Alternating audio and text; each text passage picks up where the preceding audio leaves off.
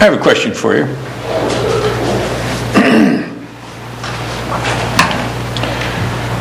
What's the difference between committing a sinful act of adultery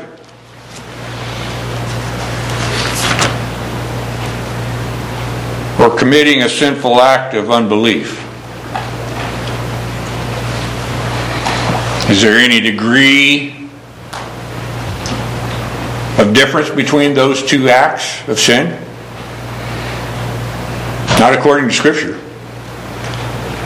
According to the Word of God, sin must be dealt with, and it must be dealt with by the shedding of blood. There is no remission of sin, any kind of sin, without the shedding of blood. So if you take that into matter, then those who don't believe God are as much a sinner as somebody who commits adultery, or a sinner who commits anything else for that matter.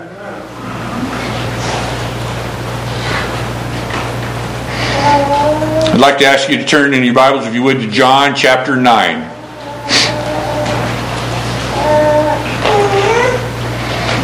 I recently made this statement. You'll forgive me if it's a disturbance that I make it again. But the world of religion loves to declare this: God loves you. I've had men stop me on the street corner. Kathy and I went to Sturgis one time, and there was a bunch of so-called Christians standing on one of the street corners. They gather at those big meetings like that because they think they're going to be able to convert some souls. And they'll stand there and they'll hand out whatever tracts they're handing out that day. And Jesus loves you. Jesus loves you. And I've stopped a couple times and asked them, how do you know? How do you know Jesus loves me? Ooh, well, it's because we read in John 3:16, for God so loved the world that He gave His only begotten Son, that whosoever believeth in Him should not perish, but have everlasting life.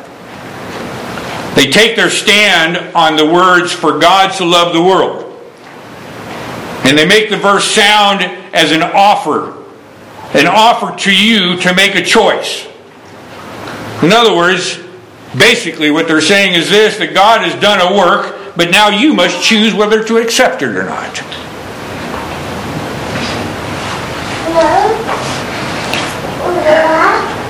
Now they completely reject these words that we find in Romans chapter 9, verses 13 through 16. You don't need to turn there. I'll read them for you. As it is written, Jacob have I loved, but Esau have I hated. What shall we say then? Is there unrighteousness with God? God forbid. For He saith to Moses, I will have mercy on whom I will have mercy, and I will have compassion on whom I will have compassion. So then it is not of him that willeth, nor of him that runneth, but of God that showeth mercy. Now I used to say the key to that phrase of John 3:16 was the whosoever. Folks, I am just a man. I am as sinful as any man who has ever walked this earth other than Christ Jesus. I am as probably the least that you have ever met in the knowledge of our Lord's Word. I can't believe God even has me standing here before you preaching. To me, it's just the way pastors are. You ask any of them. Pastor Gene used to say the same thing about himself. So I make mistakes. And saying that the key to that phrase is the whosoever is wrong. It just came to me as I was studying for this thing. Brother, I'm telling you, if folks had noticed that it was wrong before, I wish you'd have come up and told me sometime sooner. But you didn't, and that's God's will. But the Lord showed me that it was wrong. It was wrong. That's not the key to that phrase. The key to that phrase is the same key that we will see in God's Word all the way from the first page of the Bible to the end of the Bible, and that's the Lord Jesus Christ. That's the key. When you get in a discussion with somebody over religion, remember that. They want to argue with you about what does it mean that God was made sin. If they want to argue with you about when the end of the world is coming and what's going to happen with afterwards, they're missing the whole point. The point of God's Word is this: to raise His Son up and give Him all the glory. So, you know what? I know, instead of just quoting it for you, turn over there if you would to the John 3:16. Turn over to the 3rd chapter. I want you to read it with me because I want you to see the words. I want you to picture them in your mind, which you can because they're probably memorized. But I want you to read them from God's Word as they are. For God so loved the world. Now here comes the true key. The very key to this phrase. He gave His only begotten Son. That's the key. The world wants to make for God so loved the world. And then they go about changing Scripture to fit whatever they think there. But the key is this, that He, God the Father, gave His only begotten Son. Why is that important? Why is that so important to you and I? Well, it tells me that whatever He did, it was perfect and nothing can change it. John Reeves can't change the grace of God being for John Reeves. Nothing can separate you and I from the love of God that is in Jesus Christ His Son. Nothing. Not even me. You can't even change yourself. Oh, we may think we've made some pretty big mistakes and we probably stepped in some pretty deep situations, gotten ourselves into some besetting sin or something. The Lord's not going to lose us. We may have to feel a little pain maybe, but when it comes right down to it, every sin that you and I have committed, every sin, I'm going to repeat that, every sin. Amen. This is the meaning. This is the meaning of what it means that He, God the Father, gave His only begotten Son. Back to John chapter 9, if you would, please. You see, if you take that statement to its fullest position, and you say that God loves everybody and some still go to hell, that's the same thing as saying that God could not save those for whom He loves. It's like saying to a child, go ahead and run out in front of that car, I can't help you. I ask you, is not saying that thing, is not saying that God can't help you, is that not contrary to this word, God's word, thou shalt call His name Jesus, for He shall save His people? Is that not contrary to that? That would take that very phrase, which is in Scripture, and throw it completely out, wouldn't it? The question is, do you believe the record God has given of His Son? Let's look a moment at this record God has given us of His only begotten Son. Are you with me? In John chapter 9, I want to read the first 4 verses. And Jesus passed by. As Jesus passed by, He saw a man which was blind from his birth. That, folks, is a picture of you and I. There was a time when we came from our mother's womb speaking lies. There was a time when we had nothing to do with the God of all glory. We were blind to the truth of His light, the truth of who the Son of God is. Verse 2, and His disciples asked Him, saying, Master, who did sin, this man or his parents, that he was born blind? And Jesus answered, neither hath this man sinned, nor his parents, but that the works of God should be made manifest in him. And then He says this, I must, verse 4, I must work the works of him that sent me while it is day. The night cometh when no man can work. Our Savior declares that he must work the works he was sent to do. This is the very thing that he was talking about to those unbelieving Jews who came to the Lord at Solomon's porch and said, how long do you make us to doubt? And he said, I've told you who I was. Not only did I tell you who I was, the works that I do prove that I am who I am. Prove that I am sent from God. Prove that I am of my Father. I must work the works of him that sent me. He declares that he must work the works that we sent to do, and this man who had been blind from birth was born blind for that very purpose. Picture that in your mind for just a moment. Wow. God created that man blind in his mother's womb. That's what that's saying. So that God might show his power to those who would witness it right in front of them. I witnessed that power once. What? What do you mean, John? I saw the light of my Savior shine in my wife's heart. That's exactly what happened here, isn't it? She who was blind from birth saw the light for the first time under the preaching of his gospel. What a miracle to witness! What a miracle to witness! I know for a fact that man sitting right over here, Mike Lesher, watched his grandson come out of that darkness and start coming to the Lord, saying, I don't know what may be bringing me, but I need to hear more of it. He saw it all right before him, didn't you, Mike? What a blessing that is to our hearts, is it not? Oh, what a miracle. He's going about doing the works of God, that those works might be manifest in him.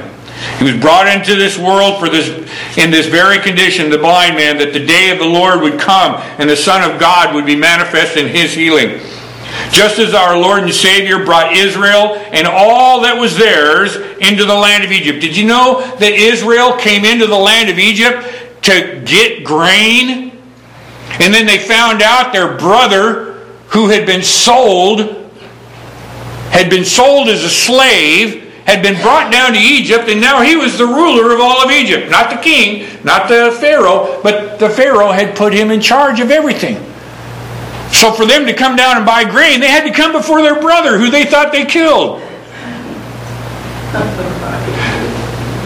You see the picture of the blind man? It doesn't just go, that's not the only one God gives us. All the way back to Joseph. Joseph was sold by his brothers so that God might be manifest. The power of God might be manifest in the people of Israel. He could be doing that to one of us right now. You may be witnessing to one of your loved ones this afternoon, and for the first time they may hear the Word of God click because the Spirit of God speaks through you, or any one of you. We just never know. Lee had no idea that when he said, John, I see you're disturbed. Church is ready to start right now. Could you come in for just a few minutes and sit if you want? Or just wait out here in the parking lot. Whatever you want to do. No, fine, I'll come in with you. He had no idea. Shirley was sitting next to me and she goes, boom, hits me in the shoulder. She goes, what's wrong with you? You're sitting on the edge of your seat. But what's going on with you? You see the miracle of God working in one of his people's hearts? Kathy had no idea that she was going to show up that day on her motorcycle because she was tired of being home alone on Sundays, and the gospel was going to speak to her heart. No idea.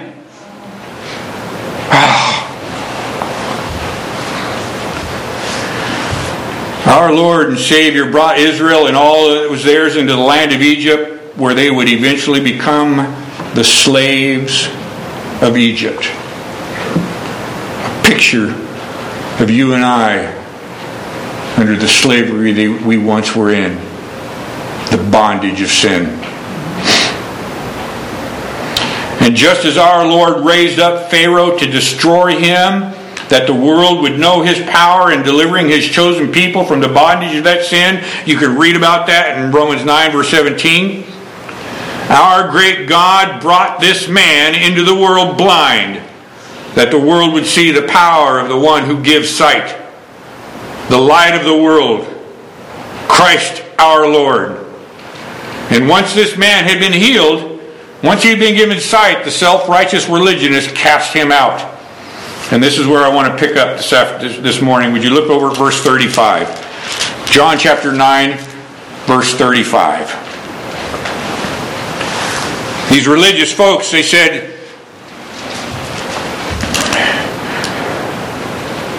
these works spake his parents because they feared... that's not the right one. They came after this man and they kicked him out of the synagogue saying, now I'm going to miss it again, aren't I? Let me find it here just a moment. Then they reviled him and said, Thou art his disciple, speaking of a disciple of Christ, and we are Moses' disciple. We know that God spoke to Moses, and as for this fellow, we know not from whence he is. The man answered, and he said unto them, Why wherein is the marvelous thing that ye know not from whence he is, and yet he hath opened mine eyes? Now we know that God heareth not sinners, but if any man be a worshipper of God, and doeth his will, he heareth. Since the world began, was it not heard that any man opened the eyes of the one that was born blind? If this man, speaking of Christ, were not of God, he could do nothing. Then they answered again, and they said unto him, Thou wast altogether born in sins, and dost thou teach us? And they cast him out. Now, after they had cast him out, our Lord comes to him in verse 35. And Jesus heard that they had cast him out, and when he had found him, he said unto him, Dost thou believe on the Son of God? And he answered, and he said, Who is he, Lord, that I might believe on him? And Jesus said unto him, Thou hast both seen him, and it is he that talketh with thee. Now mark your place here in John and turn over to Isaiah chapter 9 if you would. We'll come back to John chapter 9. Isaiah chapter 9.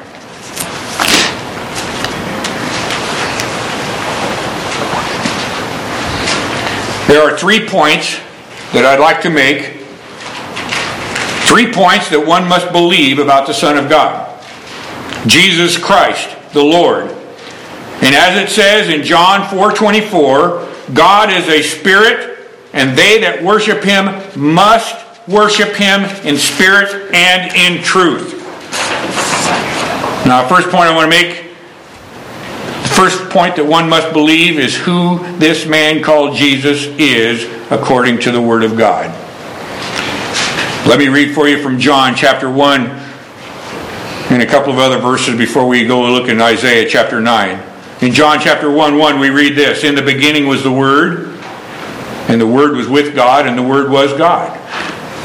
This is the Word of God. This is the Word that God has given us, the record of Him. This is the Word that is speaking of. It's the very Word of God that was there before anything was ever written down. God wrote about His love for you and I before anything was ever created. And Jesus Christ is that Word. Listen to verse 4. And the Word was made, or 14, and the Word was made flesh and dwelt among us. And we beheld His glory. The glory is the only begotten of the Father, full of grace and truth. You see where the key of that phrase, John 3:16, is coming?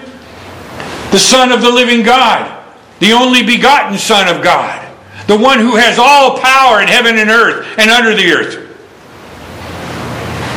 In Matthew 16:15 and 16 we read these words, And he saith unto him, But whom say ye that I am?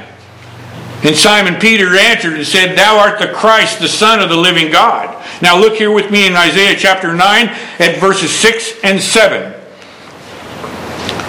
For unto us a child is born, unto us a son is given. That's the only begotten Son. This is the key to that phrase. And the government shall be upon his shoulder. That means he rules over everything. We talk about sovereign grace. That's what that word sovereign means.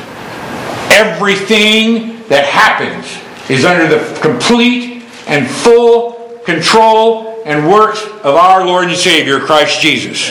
The very one who was born in the manifest in the flesh for his people.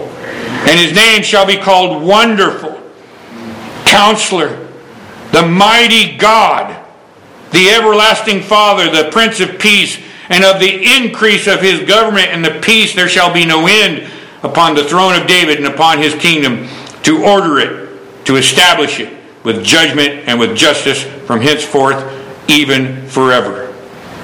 The zeal, the desire of the Lord of hosts will perform this. Can there be any scripture more clear? Can there be any scripture more clear about who the Lord Jesus is? He's not some wannabe. He's God with all power. And anyone who paints a picture of Jesus Christ and anything left is painting a lie. And God does not save under the paintings of lie, under the preachings of lies. He saves under the preaching of truth. That's what we read a moment ago. In spirit and truth. I ask you, does your God have all power? Is there anything that can turn your God's hand? Listen to what God expresses in his own Son right here in Matthew 28:18. And Jesus came and spake unto them, saying, all power is given unto me in heaven and in earth. Philippians 2 verse 10, we read it this way, that at that name of Jesus every knee should bow.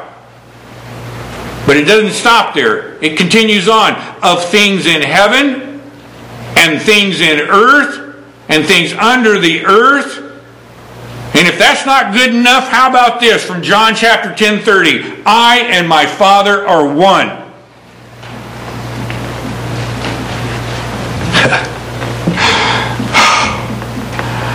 Oh, my Savior. I just love talking about him. Does your God have all power? Is there anything that can turn your God's hand? Turn over to Isaiah 53 for just a moment.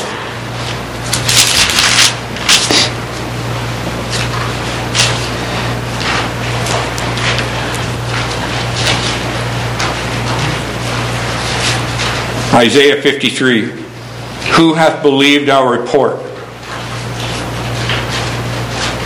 Who hath believed, Lord? Scriptures talk about treasures that pastors get. Pastors receive certain treasures that others may not. What are those treasures? I asked my pastor one time, and he said, it's not things of this world, John. It's seeing the Lord work through the preaching of his word and saving one.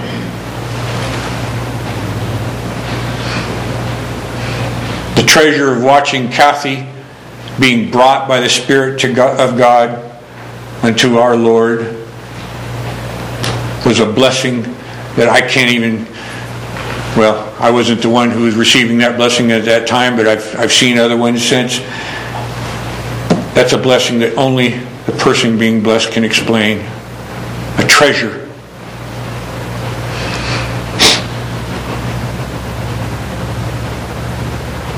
Who hath believed our report? And to whom is the arm of the Lord revealed? For he, the Lord Jesus Christ, shall grow up before him as a tender plant, and as a root out of dry ground. He hath no form, no comeliness.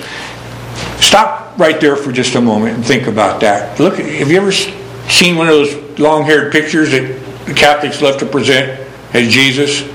Or you go into some religious person's house and have a picture of some long-haired hippie guy that's got a really nice, good-looking beard. That word comeliness right there means that nobody would desire to look upon him. You might as well go down here and look at a bum that's been living in a dumpster for 3 days and has food stuck all over his face. Continuing on. And when we shall see him, there is no beauty that we should desire him. He is despised and rejected of men, a man of sorrows, and acquainted with grief. And we hid, as it were, our faces from him. He was despised, and we esteemed him not. Surely he hath borne our griefs and carried our sorrows. Yet we did esteem him stricken, smitten of God, and afflicted. But he was wounded for our transgression. He was bruised for our iniquities. The chastisement of our peace was upon him, and with his stripes we are healed. All we, like a sheep, have gone astray. We have turned every one to his own way, and the Lord hath laid on him the iniquity of us all. He was oppressed, and he was afflicted, yet he opened not his mouth. He is brought as a lamb to the slaughter, and as a sheep before his shearers is dumb, so he opened not his mouth.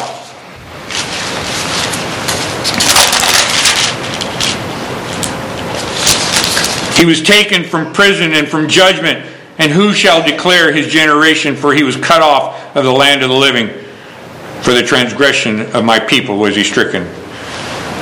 He made his grave with the wicked and with the rich in his death, because he had done no violence. Neither was there any deceit in his mouth. Yet it pleased the Lord to bruise him. He hath put him to grief. When thou shalt make his soul an offering for sin, he shall see his seed. He shall prolong his days, and the pleasure of the Lord shall prosper in his hands. He shall see the travail of his soul, and shall be satisfied by his knowledge.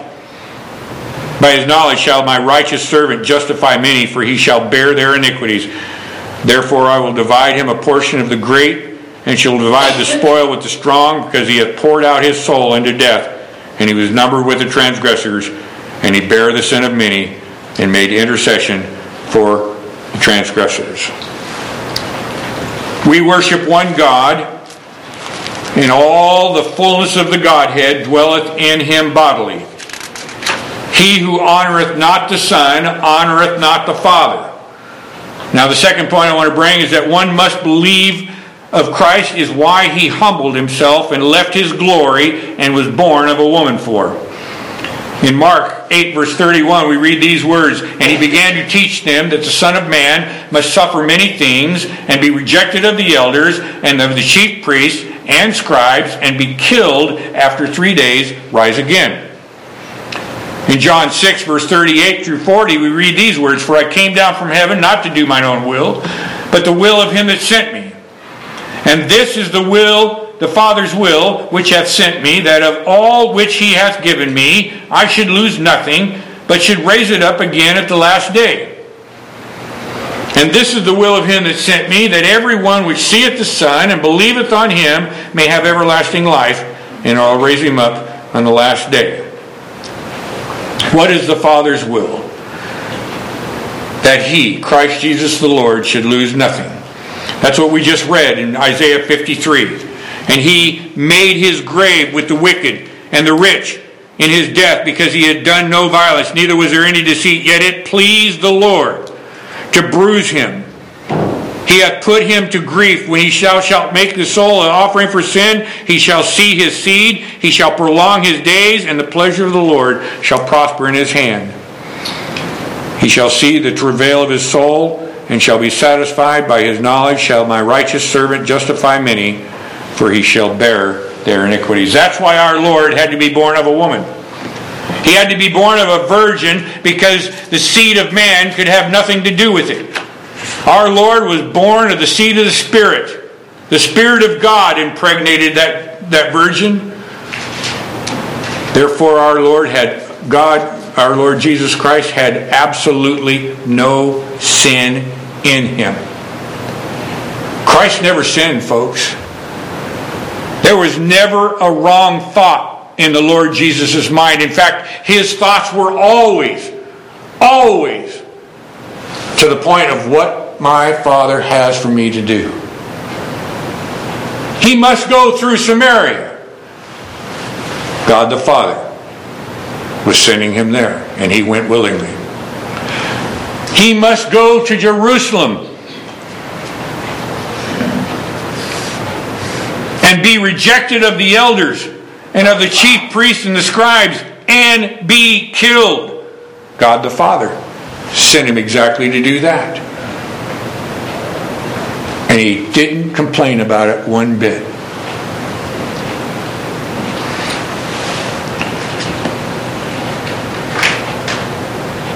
Second Corinthians 5:21, we read these words, "For He hath made Him to be sin for us who knew no sin, that we might be made the righteousness of God in Him."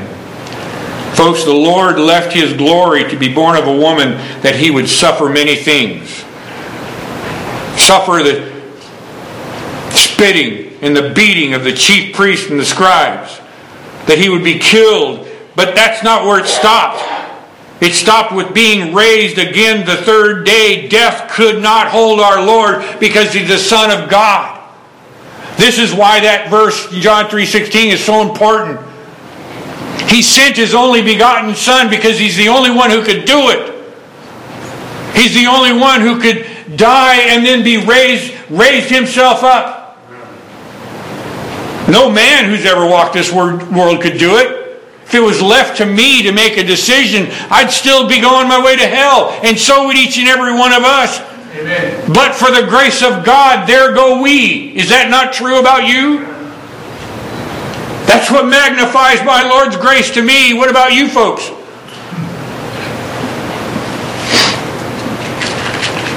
His name shall be called Jesus, for He shall save His people. Turn over to the 10th chapter of Hebrews, please. Hebrews chapter 10.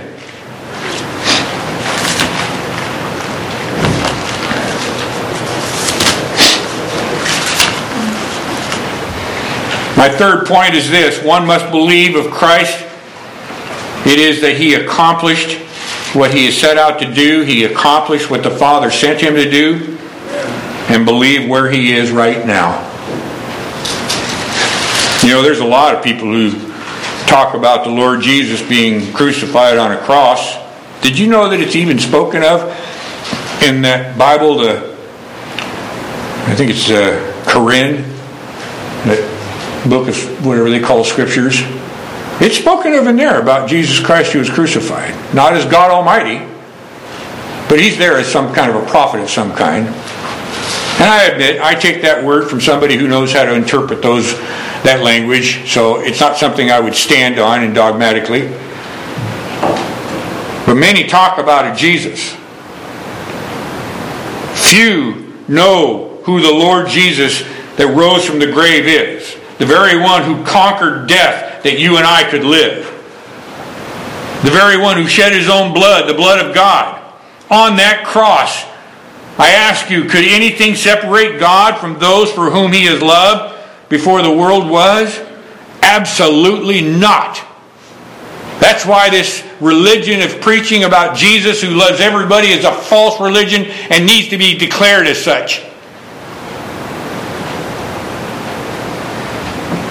What a weak God they think they have.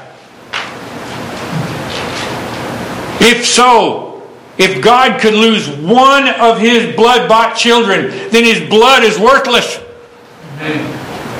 But thank God it is not worthless. Thank God that it was only begotten Son that shed His blood for us. Is it not a wondrous, precious thing to us? Oh, how precious the blood of God is. Paul wrote it this way. He says, "For whom He did foreknow," speaking of God's children, He also did predestinate. For whom He did foreknow. That means He knew before the world ever began. He determined who His elect would be before the world began. Amen. He chose us. Amen. In His grace.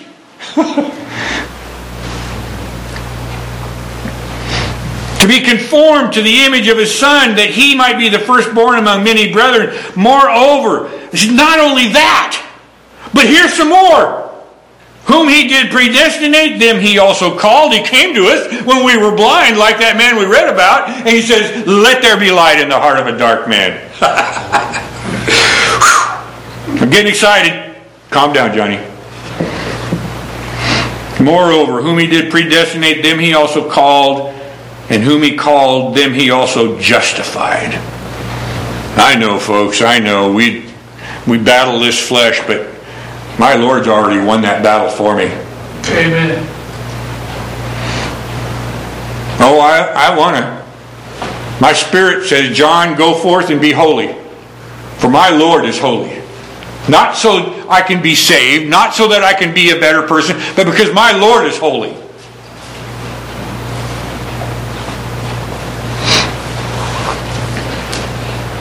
And the blood of Christ, the only begotten Son of the Lord, of God Almighty, is the one who justified me, just as if I'd never sinned. Then it goes on, it says, them He also glorified. What shall we say then to these things? If God be for us, who can be against us? He who laid down His life that many would live for Him cannot lose any. If He could, then He wouldn't be God. So right now, where is my Lord right now? He's interceding on my behalf. He's interceding on the behalf of all of His chosen people.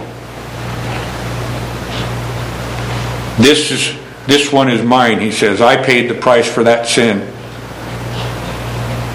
Folks, we are perfect. We are complete in our Lord and Savior. Are you in Hebrews chapter 10? Will you join me in reading verses 12 through 14? But this man. We're talking about the third point. We've seen who Jesus is. We've seen why He became flesh. And now we're going to see Him where He is this moment. But this man, after He had offered one sacrifice for sins forever, sat down on the right hand of God, from henceforth expecting till His enemies be made His footstool, for by one offering He hath perfected forever them that are sanctified. Now, if you would go back to our text in John chapter 9, and I'll bring this to a close. What peace. You see, when you see the point in Scripture, and this is where I was wrong, where I had once before said the whosoever is the point of that verse, that took the glory away from my Lord and put it into the hands of a man who might believe. And I put it now in the hands where it's supposed to be, in the power of God. Amen. In the power of who His Son is. In the power of what He's done for us. And in the power of where He is right now, interceding for us. What peace we have, knowing that our Lord has done it all. Amen. What peace we can have in knowing that on that cross, our Savior said, it is finished. Amen. What peace we can have. The Spirit of God inspiring Paul to write these words, nothing can separate us from the love that is in Jesus Christ our Lord. We have this peace because Christ Himself reveals who He is, what He has done, and what He's doing right now. Look at verses 35 through 38 again, if you would. Jesus heard that they had came out, that they had cast Him out, and when He had found Him, He said unto him, Dost thou believe on the Son of God? And he answered and said, Who is he, Lord, that I might believe on him? Folks, here comes the gospel. This is what the Lord's talking about when he said, How are you going to know? How are you going to know who it is you believe in if you've never heard of him? And Jesus said unto him, Thou hast both seen him, and it is he that talketh with thee. I ask you, dost thou believe?